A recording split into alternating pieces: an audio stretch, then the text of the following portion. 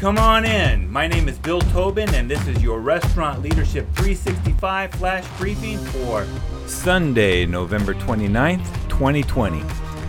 Part of being a good leader is leading yourself, and taking time to focus on your well-being is crucial.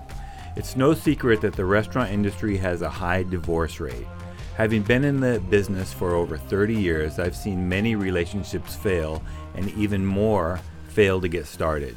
Relationships are tough regardless of your career, but the long hours of being a restaurant leader coupled with working evenings, weekends, and holidays simply make it unattractive to people in the 9-to-5 world. Moreover, serving up hospitality for hours on end at work can make it difficult to continue the same hospitality when you get home. We are the custodians of people's special moments, from first dates to anniversaries, and as leaders, we often pour our hearts into making our guests feel special.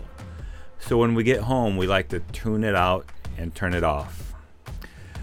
What all this means is that as a restaurant leader, you have to work harder if you want your relationships to survive.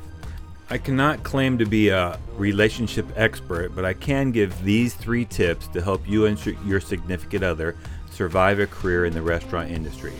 Number 1, communicate.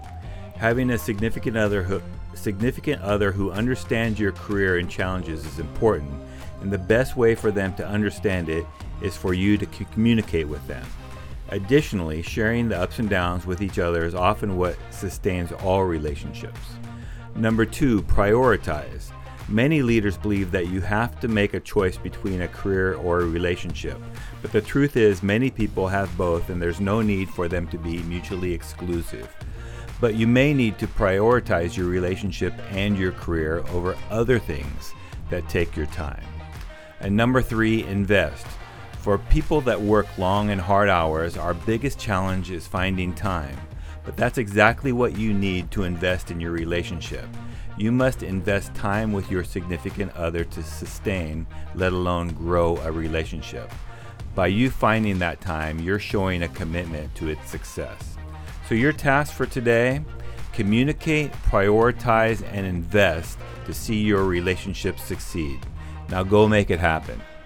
Would you like to shave 10 hours off your work week?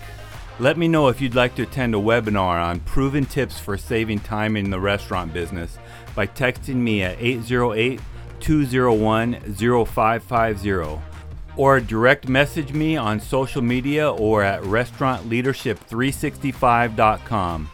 This is Bill Tobin. Thanks for coming in. See you tomorrow.